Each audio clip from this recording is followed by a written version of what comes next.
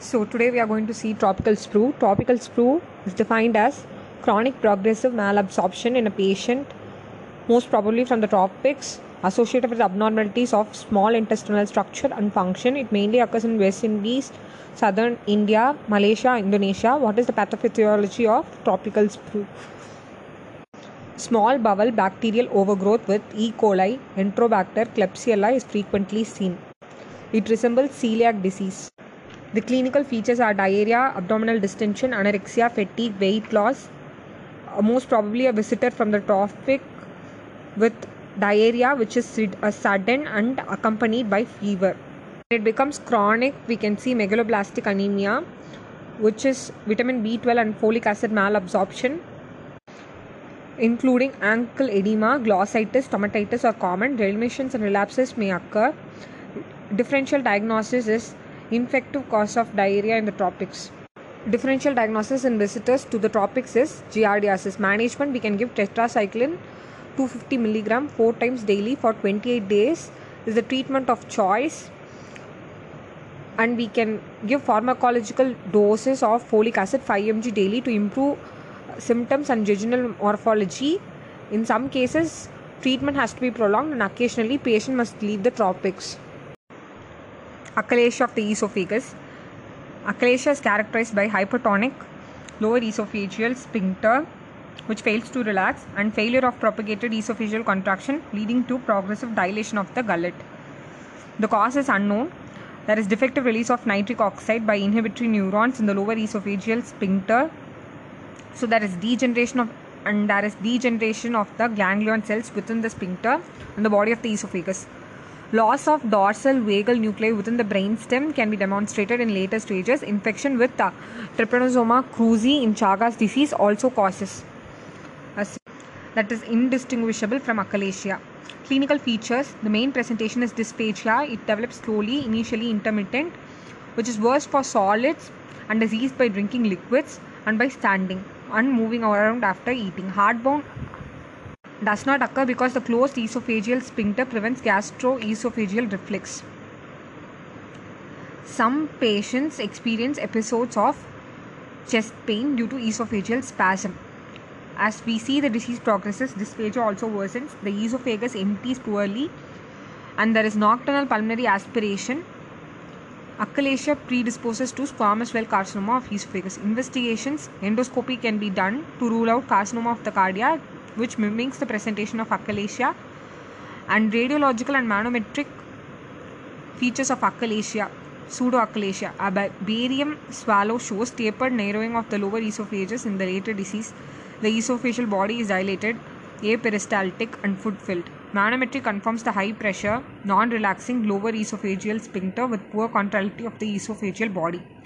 Management: endoscopic forceful pneumatic dilatation using 30 to 35 cm diameter fluoroscopically positioned balloon disrupts the esophageal sphincter and improves symptoms in 80% of the patients. Some patients require more than one dilatation, and those patients can be treated surgically. Endoscopically directed injection of botulinum toxin into the lower esophageal sphincter induces clinical remission, but relapse is common.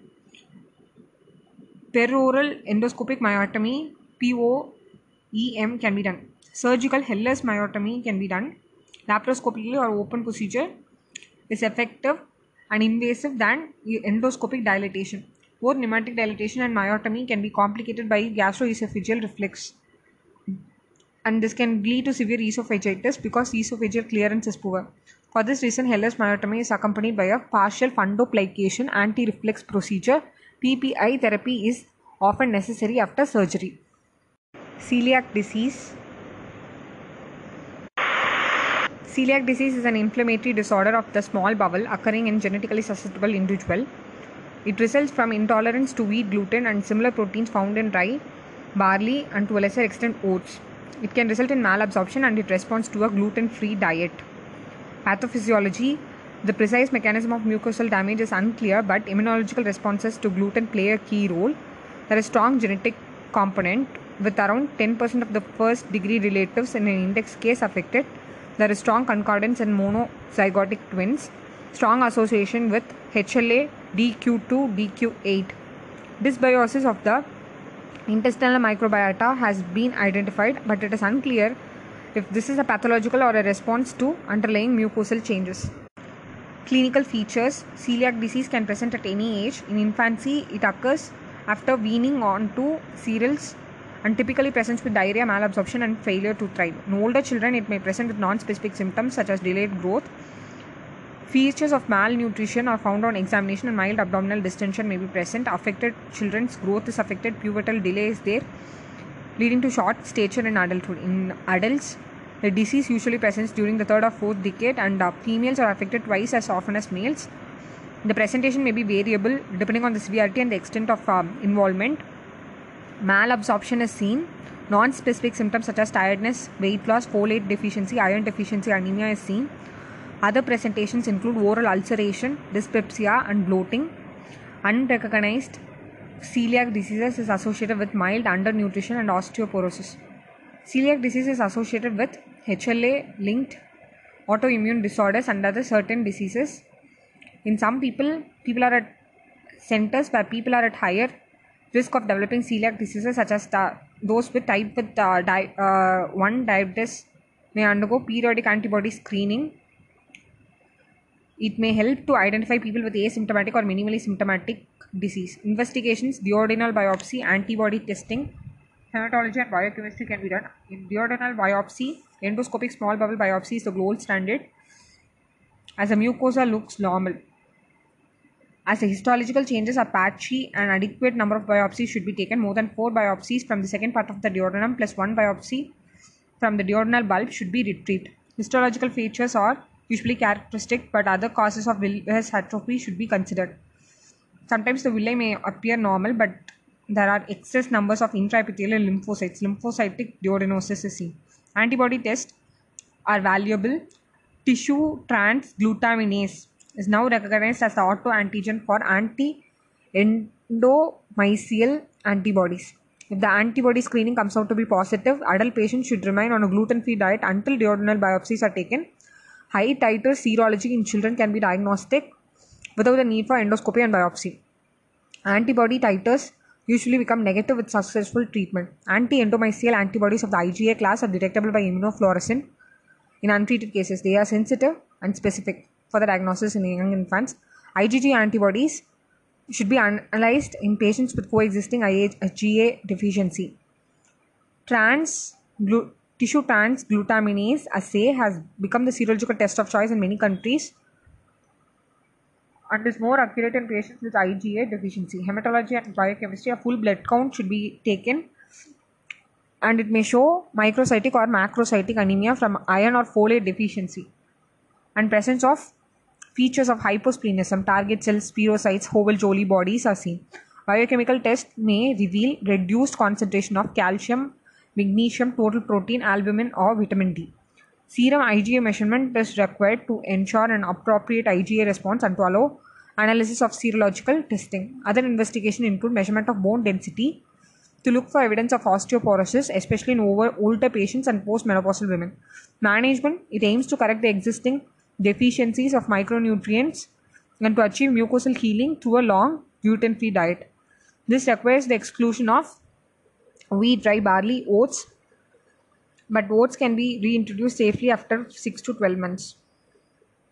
Frequent dietary counseling should be given. Mineral and vitamin supplements can also be given, but are seldom necessary when a strict gluten-free diet is adhered.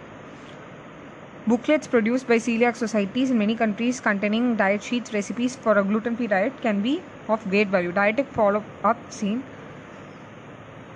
Patients should be followed after initiation of gluten-free diet for symptoms, weight, and nutritional status, and there should be measurement of tissue transglutaminase or anti-endomysial antibodies. There are currently no additional non-invasive tests to require.